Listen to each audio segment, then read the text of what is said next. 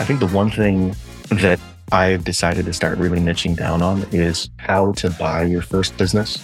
There's a lot of people who talk about, oh, anyone can buy your first business. You should buy your first business. But there's not a lot of people who talk about how.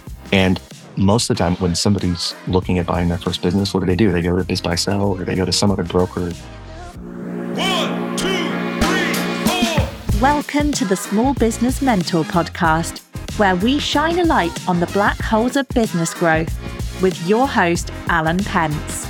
In each episode, we explore the leaps and bounds entrepreneurs make as they push their businesses beyond the 1 million mark into the realm of professional sustainable growth. Stay with us as we navigate the journey from brute force to finesse. All right, today on the podcast, we got Nick Hulewsky. I don't think he even needs an introduction. He's a renaissance man of X. He does just about everything. So, Nick, welcome to the podcast, but give us a quick overview of all the little pots you've got your fingers on so that people know your background. Yeah, a very quick overview is my business partner and I, Chris, have our hands in a bunch of different projects. We have RV parks. We have a 3PL e-commerce company. We have a company that sells Bitcoin mining equipment to Bitcoin miners, which is a cool company. As well as hosting services. We have an AI healthcare company that we are incubating at the moment. In fact, the person who's running that just moved up to Boise with me, which is freaking fun. We have a home services company where we trim trees, fast tree care. And really most of our time is spent trying to control our ADHD. Sounds like it's not very successful either. Do you have some like other healthcare thing too? Yeah. So I had a medical billing company that I sold a year and a half ago. And then a home health and hospice that I started up and sold 6 months ago. So I'm actually working for the company that bought my home health and hospice company in a transitionary period of time, which has been pretty cool, pretty close to home. But yeah, lots and lots of healthcare experience, which is why we wanted to do start the AI healthcare. All right, so I do a podcast on AI, by the way, too. So what you? Yeah, I do one on AI and government. But what are you guys doing with AI and healthcare? All right, so in healthcare, you ever been to a doctor's office, or if you ever moved anywhere new, the first thing you do is you have to fill out paperwork. And they've gotten a little bit more sophisticated where now it's like, oh, here's an iPad or here's a link to fill out your paperwork. But there's still not portability for your records because you're essentially manually telling the physician what medications you had, what your history was. You're not able to just send a record, at least nationally or worldwide. There's no system in place that allows you to port your health record over. And that's as you as a consumer on the front end. Well, on the back end, all these clinicians who are documenting that are supposed to be talking across settings. So let's say you went to a hospital and then you went to a skilled nursing facility to rehab, and then you go home and you have a nurse coming to see you, and then you go back to your physician to check in because he's checking on the incision. They don't talk to each other. The way that they communicate right now is by either handwriting, faxing it and sending it over to you, or taking the patient records that they've documented on and emailing it to you. And then what do you do as the healthcare provider that's receiving it? Typically, you print it out and then you hand key it into your system, or you just upload the PDF and then you hand key what this patient's history and physical was, what kind of medications they're on, what was their weight 6 months ago, et cetera. So this issue has been described as a lack of interoperability amongst electronic health medical records. And working in healthcare, I see this firsthand. So as AI has come out, because the current iterations for artificial intelligence are large language models, which means they're not yet capable to do 5th grade level math problems, although they're getting a lot better at it. They're trained on reading, interpreting, and then with context, inferring from data that they've read. I thought there's a huge opportunity for us to be able to use either the written or documented on the computer notes from clinicians and then help fill that interoperability gap. So the first tool that we're working on right now is a tool that helps skilled nursing facilities in the admission process identify codes, essentially, that make sure that they capture as much revenue as possible on the front end, because if they're not capturing that revenue, but they're still doing the services, they're essentially giving away money for free. And it's not artificial intelligence that a lot of people talk about in the sense where it's basically a souped up Control F function, right? Where it's like you're just searching for a keyword. We've been spending a lot of time specifically, we work with Anthropic, so it has a large prompt window, and the prompt itself, prompt engineering, obviously, has a lot of useful context data that prompts the system as it goes in and then scans the PDFs, takes that information and spits out what the codes should be. So that's a very long-winded explanation, but essentially it's helping those care settings. Right now, we just focus on skilled nursing facilities, as they're getting patient information, not lose the data in transit and only rely on a clinician to read the 700 pages worth of patient history and physical, but use a tool to say, hey, did you see these codes? You actually should be coding for these as well and taking care of them so that they don't miss out on reimbursement. Okay, so that was the thing I wasn't getting was what was the connection between it pulls in all the information and the code. So that's got that. All right. That sounds fascinating. It's been really fun. It's just a lot of work. And then, when you realize, oh, I can't train my own LLM for $1,000. So essentially what we're doing is just prompt engineering. And now that the windows are larger for you to empty your prompts, so you have enough characters to essentially, upload a manual, it makes it a lot easier to not have to train your own LLM. I mean, at some point, it'd be nice to train our own LLM on proprietary data, but that's fun. Yeah, that's awesome. So going just kind of to the heart of it here, like what is it? I kind of call these version of my podcast, the wisdom of X. And it's like all these people I've seen on X that post and they're super smart and figured stuff out. So like, what are the 2 or 3 things that you think you're trying to teach people on X? It's a great question. It's something I do think a lot about and something that has changed kind of over time. I think the one thing that I've decided to start really niching down on is how to buy your first business. There's a lot of people who talk about, oh, anyone can buy your first business. You should buy your first business. But there's not a lot of people who talk about how. And most of the time when somebody's looking at buying their first business, what do? They go to Biz Buy Sell or they go to some other broker website and they look at a deal that's been sitting there for 6 months and they talk to a broker who really couldn't care less whether or not the deal moves. And it's good from the perspective that they start getting reps, but these aren't the best type of deals that they could be going after. Not to say you can't find a needle in the haystack, but they, being the first time searchers, they just don't know where else to look. And then over time, they start learning, oh, okay, I'm going to meet with this one particular broker, or I'm going to look in this one particular geography. And I just think there's a ton of opportunity for education. I've bought 7+ companies off market. I've never bought a company on market. I've sold a company on market, but I've never bought the company. So, I'm familiar with what it takes to cold outreach, negotiate, find, due diligence, et cetera. And so I think that's the one thing that I like talking about is, all right. So what do you tell people to do now? Well, it's a whole long process. The first thing I say is you need to be specific. Many people are like, I'm just going to buy any business. That sounds good, right? It's like, well, as long as it does $500,000 a year in profit, I don't care what business it is. Like, okay, that could work. But if you want to be successful, you need to narrow down, like just be specific with what you're looking for. And specificity starts with, where do you want to be? What market do you want to be in? Do you want to be in Kansas City? Do you want to be in Utah? Do you want to be in California? Generally speaking, where do you want to be? What kind of business do you want to operate? Do you want to do a B2B? Do you want to do B2C? Do you want to have something with really high skilled labor, like a medical billing and coding company, right? Where you're working with people who actually have a college degree, or are you like, screw those people, I want to go work in a sweaty startup. I want to work with plumbers and electricians, and like that's my crew. I think that's really important to identify where you feel most comfortable, because where you feel most comfortable and what you're most passionate about, you'll be successful in that space. If you get into something thinking you're supposed to like, a certain thing, you're probably not going to be as successful in that space. And then I would say, once you've thought about those 2 things, what type of business, how big do you want it to be?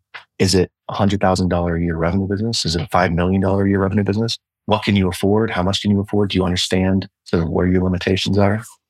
And then from there, what's the profile of the business that you'd want to work for? Is it a seller who's getting out of the business? They've been in it for 20 years. Are you looking for someone who's just gotten into trouble and you want to take over their operations?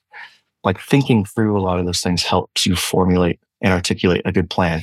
And then once you have a clear idea of what you're looking for, then you go into those markets and you scrape LinkedIn or public databases. Like in healthcare, I bought companies because I went and looked who had a license. I found the name of those businesses, looked at their addresses, and I just started sending them notices like, hey, my name's Nick. I'm new to Boise. Would you ever be interested in selling? Here's my background. Because I was specific. Like I knew what I was looking for. And so that specificity allowed me to tailor my message to these people and then start doing some cold email and outreach. And from there, you start having conversations. You got to kiss a lot of frogs, but you start meeting with sellers who may or may not be interested. And that's when the deal flow starts coming in. So that's my initial approach is like, you got to be clear on what you want. It's easy to generate the leads. Okay. And you guys do, I've heard you and Chris talk a lot about scraping, data scraping. I saw Chris talk about, I mentioned this on another podcast. The first time I kind of saw him, he was talking about, this very data-driven process to figure out, say you want to do home services.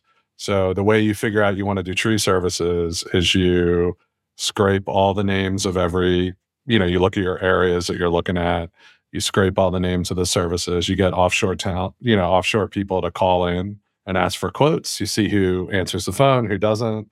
You do that by area. Then you go into all the groups and see like who's posting in Facebook or like whatever the home service kind of things are, Angie. And then you kind of do this thing where you narrow down like, oh, there's a gap, or the least competitive market is tree trimming in Boise. And so I'm going to go start a business there. Yeah, there's definitely the competitive and market analysis that you have to do. Chris was talking specifically there about tree trimming, but we did the same. We were under LOI with an ABA clinic, which is applied behavioral analysis for kids on the spectrum, which is a business that we really like. But what we did when we had several companies on the hook is we'd call around to their competitors and just ask, what's the wait like? How long does it take for us to get in? And so those cities that said like, oh, it's a 6-month wait period, we knew there was a lot of demand there. So that's obviously very interesting to us, where there's a ton of demand, not enough supply to meet it. So there are a lot of like different ways you can do it. I mean, the tree trimming was one way that you mentioned. There's obviously what I just mentioned with the ABA clinics, home health and hospice. I looked at how many Medicare beneficiaries there are within a certain geography versus how many home health and hospice agencies. And so that ratio told me which markets were best for me to operate in. The market analysis is an important component of kind of deciding what you want to do. Well, I think it's a distinguisher about what you guys are posting about, because I think most people are saying, hey, I'm going to go out. Like, you have a bunch of people that try to source deals, right? Off market deals. And then they kind of say after a while, that's useless. Don't try to do it. And they end up working with brokers, and they focus on a region and they get down with these brokers and try to get the best brokered deals, right? That's to me like traditionally what I hear people doing. But what you guys are doing is sort of like, it doesn't really matter whether you're starting a business, buying a business. You're basically using data to narrow down, like data that's out there available, most people aren't even looking at, to narrow down, here are holes in the market, things that we think we can exploit. And it's a very thesis-driven, so it's almost like a PE thesis-driven way of searching. Yeah, like one of the things is we try to use publicly available data, but do back of the envelope math. So for example, when we first started looking at tree trimming, we thought, and Chris lives in Dallas. So we're like, well, let's look at Dallas. How big do we think the tree trimming market is in Dallas? I don't know. Well, there's 330 million people in the United States. So Dallas is about 2% of the United States population. The tree trimming industry is about $30 billion. So, almost $1 billion, between 600 and $1 billion. And then later we went and did some research, and turns out, there's people who've done analysis, and that's about the size of the tree trimming market. But it's about getting to a good number. It doesn't necessarily have to be the perfect number. You guys are doing McKinsey case study questions, right? I mean, that's essentially what they'd ask you, how many manhole covers there are in New York. Yeah, I hadn't thought of that. That's funny. Yeah, it's literally what you guys are doing. That's what I mean, it just stood out to me. I was like, oh my God, of course you should do this. And like, to be honest, in some ways, it could lead you down. I mean, when in the end of that thing with Chris was like, he was saying, and you can just go to like the Home Depot and find a bunch of guys. Now, maybe tree trimming is a little more complicated. I don't know. But like for a lot of construction and normal stuff, there are a bunch of guys waiting around the Home Depot or wherever it is in your town that are crews, right? And they're basically, everybody's hiring subcontracted crews. You don't even need to go buy a business. You can just go spin it up and do the right kind of Google ads and the right kind of posting and in the neighborhood groups, and you got a business. Chris and I talk a lot about asymmetric bets, where we're like, okay, let's try to make this as asymmetric of a bet as possible. But one of the things that we do in the process is we do test our theories. I'll give you an example. We wanted to buy an RV park in Waco, Texas, and the rents were like $150 per pad. And we were like, that's got to be low, right? Yeah, it's got to be low. And so what did we do? What would you have done? You call around to some of the other parks and you're like, what are your rents? And they gave us some decent information, but it was like, okay, maybe this park sucks. Maybe who knows? Maybe there's something else. Okay, that's one data point for us to say 150 is not the market rate. Maybe it's around 300. And this is what I love about Chris. And Chris was like, I know exactly what I'll do. I'll go to Facebook Marketplace. So he places 2 ads for $400 for that mobile home park and directs all the calls to his cell phone. And within 3 days, we've got like 6 leads of people who are like, I'm really interested in that park, right? So it validated to us, okay, yeah, market rate's not even $300, it's like $400. So we bought that park. It was a small park. It was like 20 pads. We bought that park. And within a month, we raised rents from $150 to the average of $400. And it's worth, 3 times as much as it was. I'm just telling you, that seems simple. Like when you say it, it's just like, oh, of course, that's what I did. But it's like next level stuff. Like nobody is doing this. Like you took out Facebook ads on a park you didn't own that you were looking at buying to figure out the demand and then went and bought it afterwards. I mean, come on. This is like, no one does this. That's Chris. That's my tip of the hat to Chris. Is he's definitely he's more of the ask for forgiveness than permission type. We did this with the mining syndicate company that we have.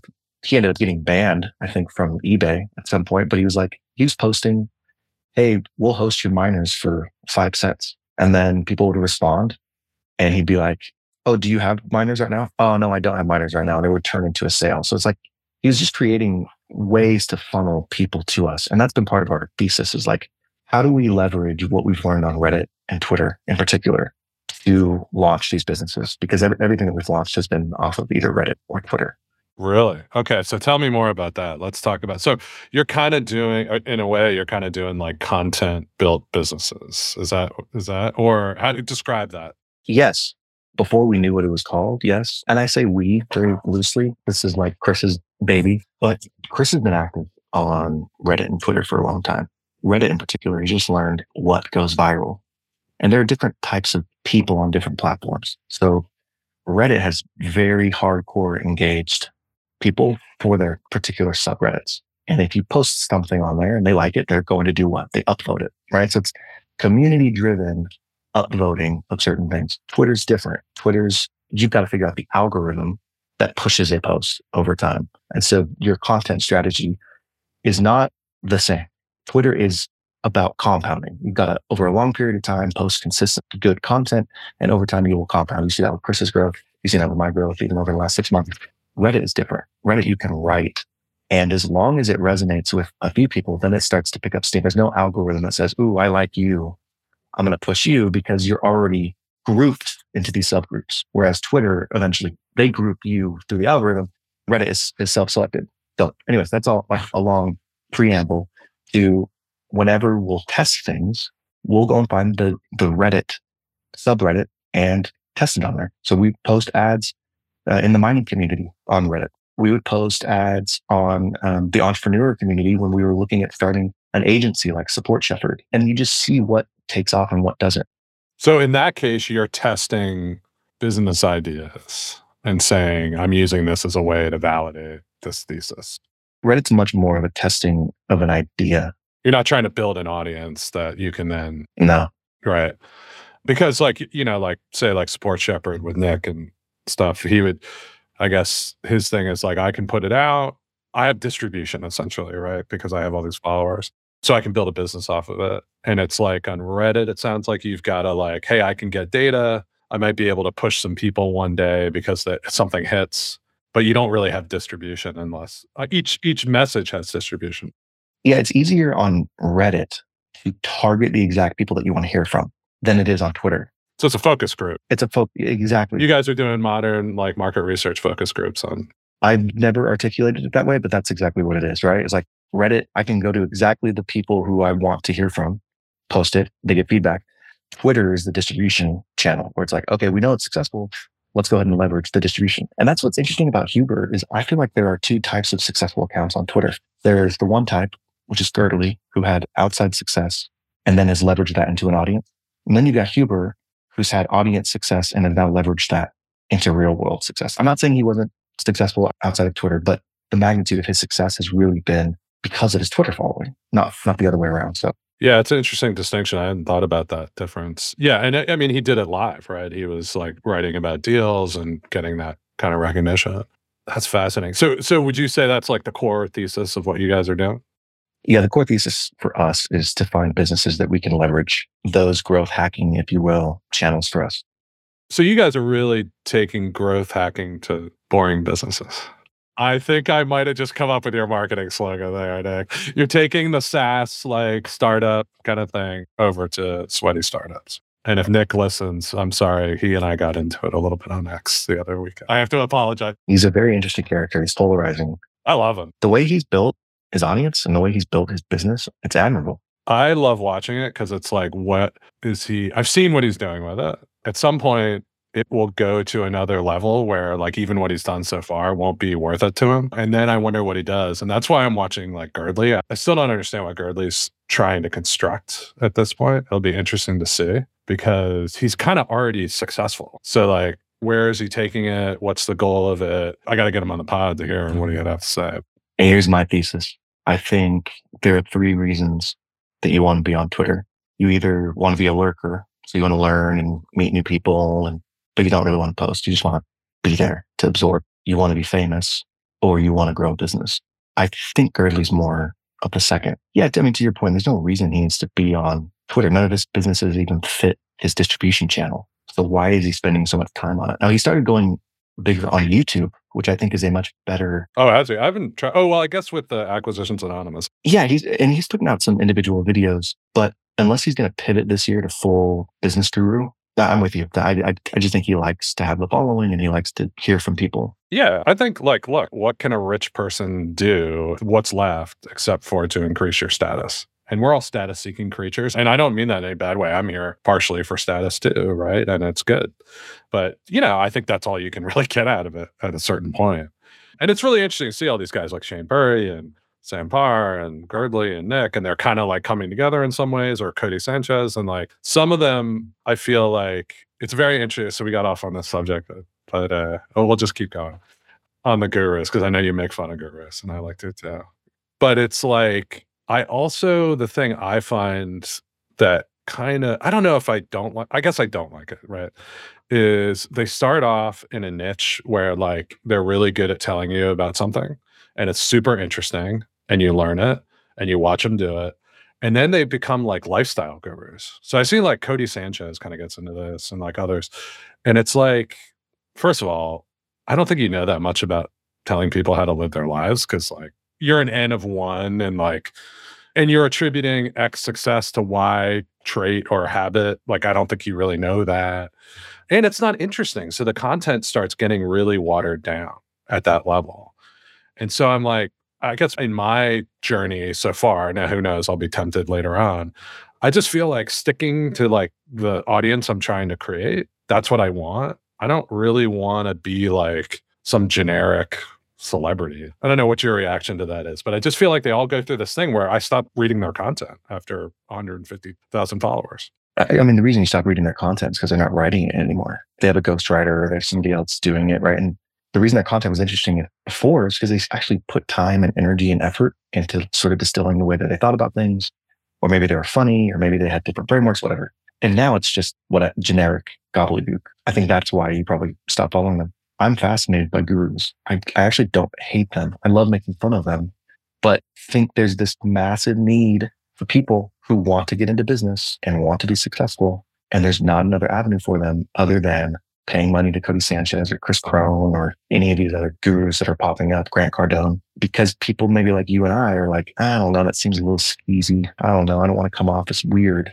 Well, where else are they going to go? They want the knowledge. They're hungering to figure out how they buy their first business, how they run it well, how they sell, how they grow. And these are the people who've decided to put out the content that they can consume. I mean, Cody Sanchez has 1,200 people in her mastermind that pay like $10,000 a year to be a part of it. So how much of this is just aspirational lifestyle marketing? And how much of it is like, how many of these people are actually going to go and buy a business and be successful? Like, I think it's a very small percentage. I think these are mostly people who, and I'm not saying, hey, selling Cody's can sell that. That's fine.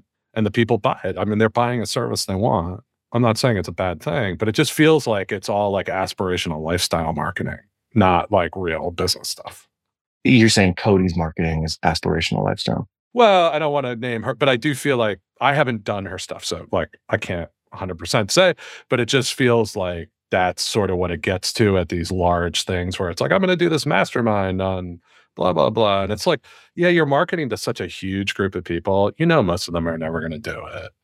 I think it's going to be just like any other distribution curve. There are the tails, and it's probably 1% to 2% that actually consume their content and are very successful doing it. But if I'm in her shoes, I don't know how else, if you keep getting more and more people reaching out to you because they want to learn from you, how else are you supposed to distinguish who's serious and who's not?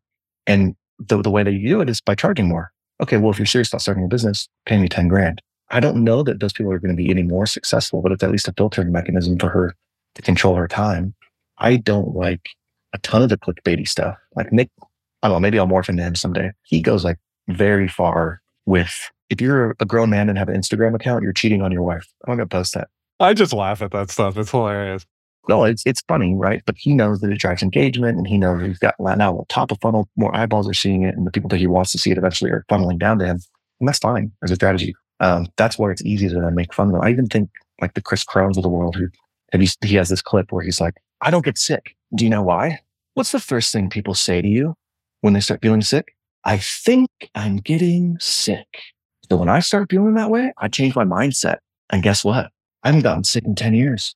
And you're like, okay, does he actually believe that? Or does she really tell you that? You know who else tells me that though? My wife. So I didn't really need to pick her to tell me. Oh yeah, she totally believes it's mental. Yeah. Okay, well, her and Chris Cronin get along great. But what I'm saying is that, like, I do think there's like this portion of them that they market because now that has become their business. Cody's business is being a guru. Right, exactly. And I gave you your marketing slogan, but you just taught me about capitalism. So it's like, oh, more people want your stuff, so you raise your prices, right? So I get it. I guess I still, as a person at just around sub 2,000 followers, am like a little sniping person on their heels saying, oh, how gross they're selling courses. But whatever, the people want them, right? So who cares? Well, and that's where I've gotten. I love teaching. I love teaching. I've always loved teaching. I always thought if I had a big exit, I want to be a college professor. And now I've looked into becoming a college professor, and it's like, takes forever to even just get an adjunct. And anyways, my ADD is like, I don't have enough time for that. But I'm fascinated by the Cody Sanchez model, because there are a lot of people who want that knowledge. And so I think, could I do that? Could I help people buy their first business? Like, can you do it in a way where you're not coming out across as sleazy or used car salesman? And I do think there's a way to do it. But I think that would be really cool. Build a community of people who are actually trying to get better. And yeah, maybe 90% of them never actually buy a business. But for the 10% who do, the stuff you're teaching them is life-changing. Yeah. No, and I think it's a good point. And what my only recommendation on that path, which giving myself advice here, is you guys have like a really great angle, this like content driven, whatever, what did you call it? Growth hacking for boring businesses, right? I think that that's an awesome angle, and it's something valuable and it's something different. And so like the fact that you're building something around that 100%, it's just like when you get to the top of that set of people, like, and you guys start talking about multifamily syndications because you want to be Grant Cardone, then I'm like, all right, you're 3 times better than me, according to Twitter. Isn't that so weird about Twitter? It's so freaking weird to me, where it's like, there will be guys who are asking other people for advice. It's like, hey, how did you do this deal? Can you help me? And then I go click on their profiles, and the person being asked for advice is like a 22-year-old with 25,000 followers that has no experience. And the guy asking is like 50, has owned multiple businesses. And I'm like, it's just a number next to his name, man. You're like, you don't know that he actually has any real value or experience. It's true. Although I would have to say, I have met and interacted with multiple people of all ages, younger like you guys and older like me, and like been amazed at some of the knowledge. Like just that growth hacking for boring businesses. Like I was just like, they figured out something I've never thought of before. And it's so obvious, like when you hear it, but no one done it. So I totally think that there is something to it in the sense of like, and I get it. There's like, if you're really good, you have to do it. You don't just get those followers right away. You got to do it all the time. And so like, there are really good people that don't have any followers, but a lot of the people with a lot of followers are really good. I mean, they are smart. Agreed. 100% agreed. Maybe I didn't articulate it in the best way. Here's an example of what I'm talking about. Chris had this guy commenting on all his posts frequently. And Chris was like, I don't know who this guy is. He's kind of cringe. And he'd been DMing Chris. Hey, could we talk? I wanted to talk to you about this. What do you think about this? And Chris was like, I saw how many followers he had, and I kind of just blew it off. Months later, he gets like a DM from somebody, Fort Worth Chris, like another one of these big accounts. And like, hey, my buddy so-and-so has been trying to get a hold of you. Could you just give him a few minutes? He's a really good guy. I've known him for a long time. And so Chris was like, okay, as a favor to this guy, I'll do it. Ends up talking to him. And it turns out this guy is managing hundreds of millions of dollars, hyper successful, own multiple businesses, and had been wanting to work with Chris in some capacity. But Chris had never given him the time of day because he just didn't have the followers on his account, right? That's more of what I'm highlighting, is this like social currency that we assign to people just because they have a certain number of followers is crazy. Right. It's kind of ridiculous. And it is true that like half the lurkers are probably, not half, but there are a bunch of lurkers who like own $300 million businesses. They just don't post on X, right? Always got to look for the little people and what they can provide, Nick. Just on your ascent, just always remember that. Okay. Well, I was a lurker for like 10 years before I started. Were you? Oh, yeah. Okay. So let's get into a little bit about, can we talk about the growth group? Is that fair? Yeah, let's do it. Okay, so Nick and a group of other guys formed a group to help, do best practices, help each other grow. And so why don't you describe like what you guys did and what it's turned into? All right. So I've been lurking for 10 plus years, and I've seen Chris, and he and I have been best friends for almost 20 years. I've seen him grow 2 Twitter accounts now to 60,000 followers.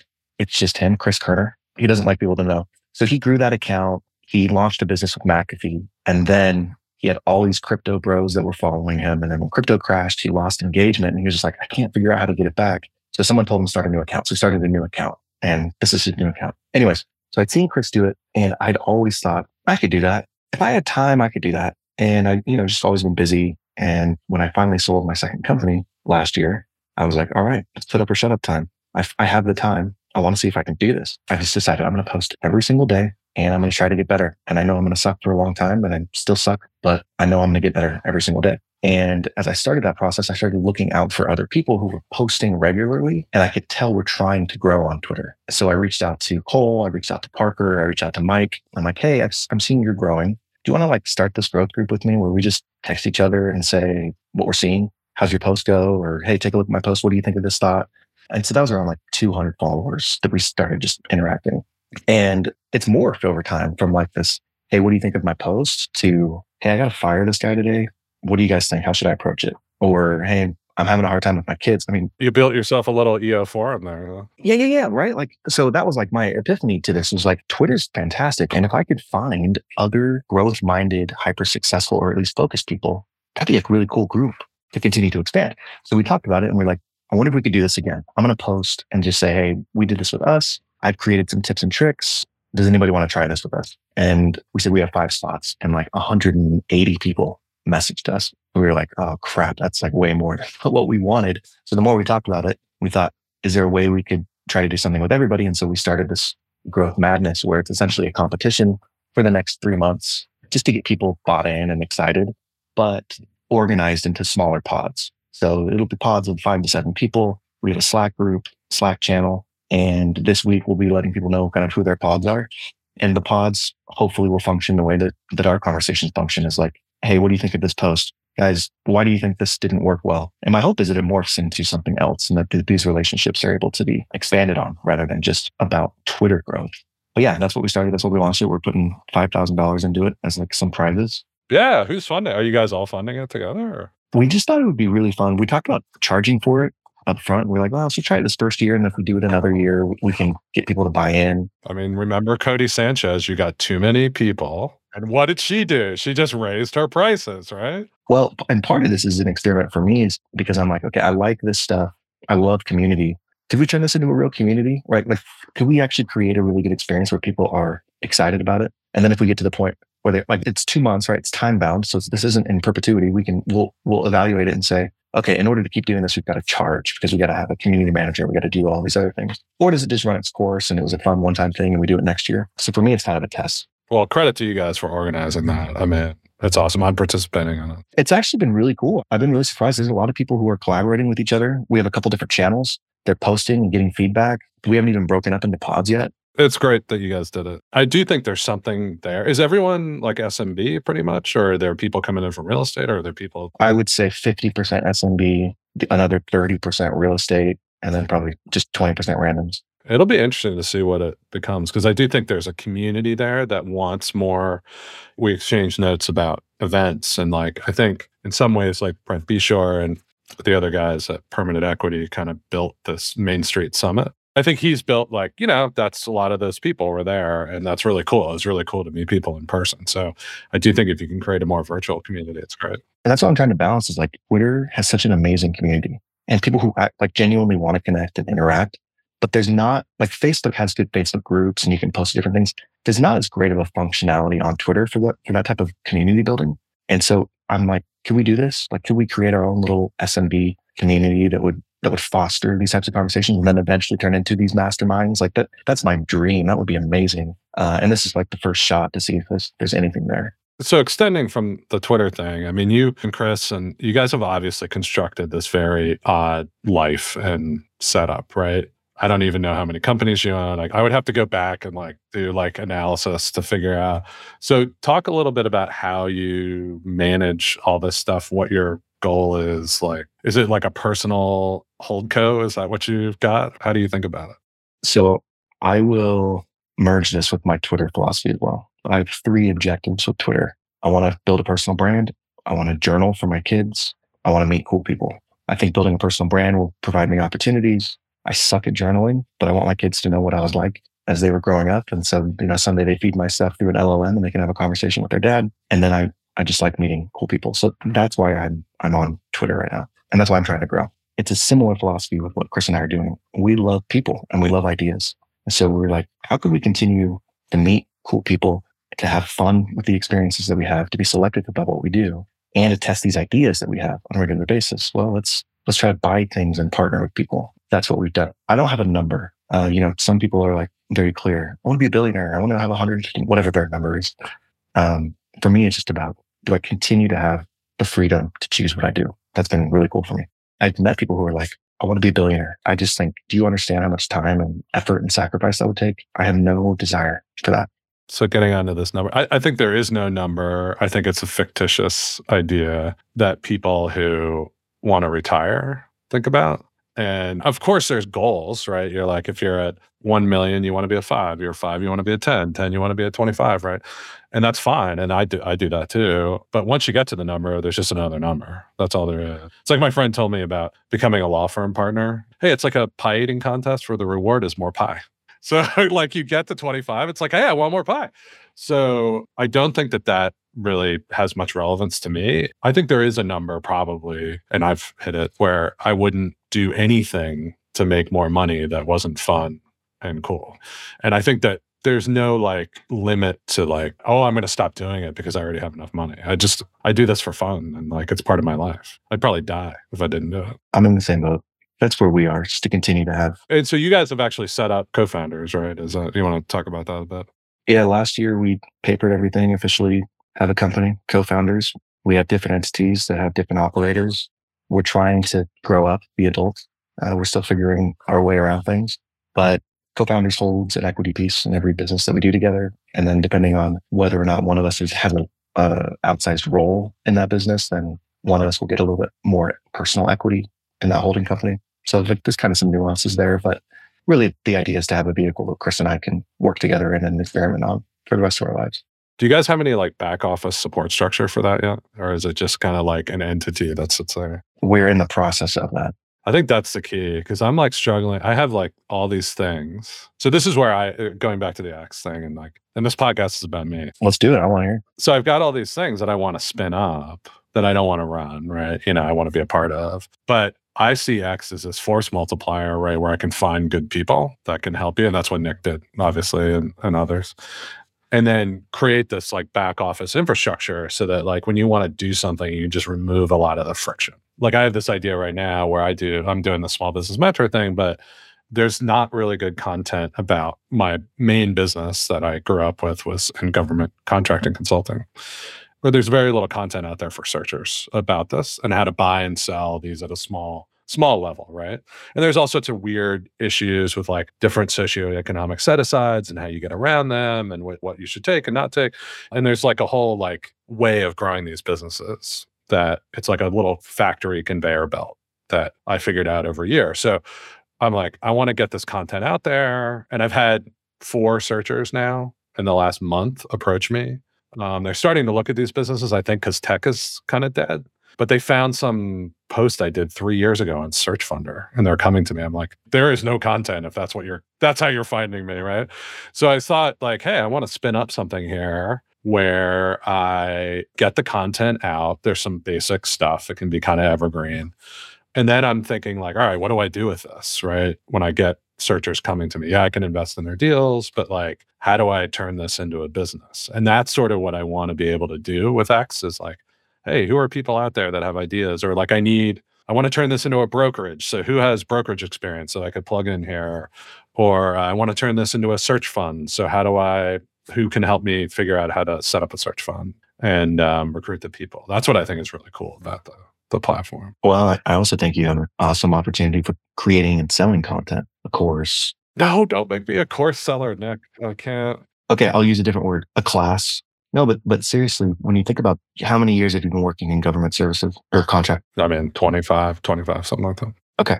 If you took 25 years worth of experience and turned it into a 6-hour class, let's call it, it's worth a lot of money. And if a searcher went and there's no other content out there and they're coming to you, how do you leverage yourself? You can't invest in necessarily every single deal, nor do you want to invest in every single deal. But the deals may still get done, right? They still need that content. You can give it away for free. There's nothing wrong with that either. But if you look at a way to monetize what you're doing, I don't think there's anything wrong with charging for that. But to your point, then it's like, all right, in 5 years, you start talking about, how to grow a YouTube channel for kids. It's like, all right, he's gone the guru route. Like you know what I mean? Like, he drank too much guru juice. That's interesting. I think that what we're seeing is this movement toward a content-driven business, and they're going to be like bunch of different models that come out of that. And it's going to be this suite of like, I'm going to spin up a service business. I'm going to have a class. I'm going to have this. I think there's starting to be an emerging playbook for the moves you make. Yeah, definitely. And for somebody like you who is in an industry that hasn't currently been staked out, obviously there's an opportunity to establish yourself as an expert within that community. And then what you want to do with it is totally up to you. Do you just want to position yourself to invest? Do you want to make money off of your content? Do you want to own the businesses yourselves? Like there's a host of options that you can kind of run down. So if anybody listening to this has course experience, class experience, please reach out. Yeah. Class, certificate experience. Yes, I'm going to give you a certificate in GovCon acquisition. That's the way around it. Is they're not courses. You're selling certificates now. Yeah, exactly. It's interesting, like going from different industry to industry, like how people are doing this. Like the other thing I've just invested in is helping a couple of guys buy a metal fab facility up in Mass. This business is incredible. But I'm plugging them in with like Reg and Josh Schultz online, and I want to get them. We were talking about this get together, right? So I'm actually going to try to set some time to just go out and see those guys. But it's really fascinating. I think there's a huge opportunity for Reg and Josh, like to create the next generation of manufacturers who are all going to network together and learn how to run these businesses better. I mean, what my buddies have figured out in just like 2 months is incredible. And like, they just had a software vendor in the other day to this pricing who was like, oh my God, you are the guys I'm trying to sell to, right? Because this is a better way to do it. And all the old guys won't buy it because they're just stuck in their ways. And so I think there's just this like massive opportunity to create content communities around how to buy and run these businesses in like the modern way, a better way. This is like what I struggle with, is because like if I'm looking at you, I would just be like, hey, Reg and Josh, don't even worry about a community.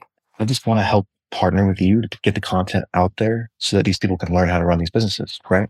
And obviously you have to pay for your time, or you have to pay for a group manager. There are resources that you have to spend in order to make the community worthwhile. But think about the value that community is going to create, not just in the people's lives who are running those manufacturing facilities, but for everybody else downstream, for their employees, for the products that they're able to take to market, onshoring. For me, that's the rub, because I'm like, I don't want to feel gross for creating a community. I talked to my buddy yesterday about how one of the things they're thinking about doing is buying a couple of others, cross-training on the same machine so that they can distribute work more efficiently across the other facilities and like their throughput. It was a long detailed thing, but like it was basically like ways to use acquisitions to manage throughput better, and like pricing gets done centrally, and then you can just shoot it out to whoever has capacity in your group, right? And Reg like basically tweeted the same thing out the next day. I was like, oh my God, like these guys are figuring out some of the same stuff. And everyone needs to know this, right? So how do you turn this into something without it feeling gross?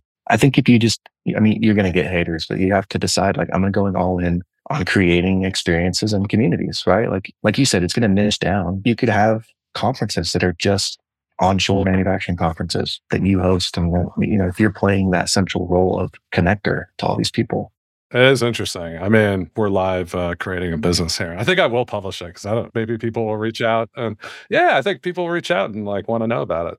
Luckily, I'm secure enough in myself, and like I'm at the point where like this is just kind of who I am. I know I'm not skeezy, but you still have that piece in your back of your mind. You're like, I think there's a way to do it Look, if Nick did a mastermind on learning how to run, do deals, and buy self-storage or how to grow on Twitter, 100%. It's just when it gets into this like really general, like there's something there. It's like the old thing is like, I can't define it, but I know it when I see it. It's sort of like that, it's like this, there's something about that where it's just like, there's a feel, like, is it genuine or is it just like you try to make a quick buck? Maybe that's what it is. Maybe we're all like little school marms, like all worried about something that we shouldn't be worried about. And there are going to be some haters out there.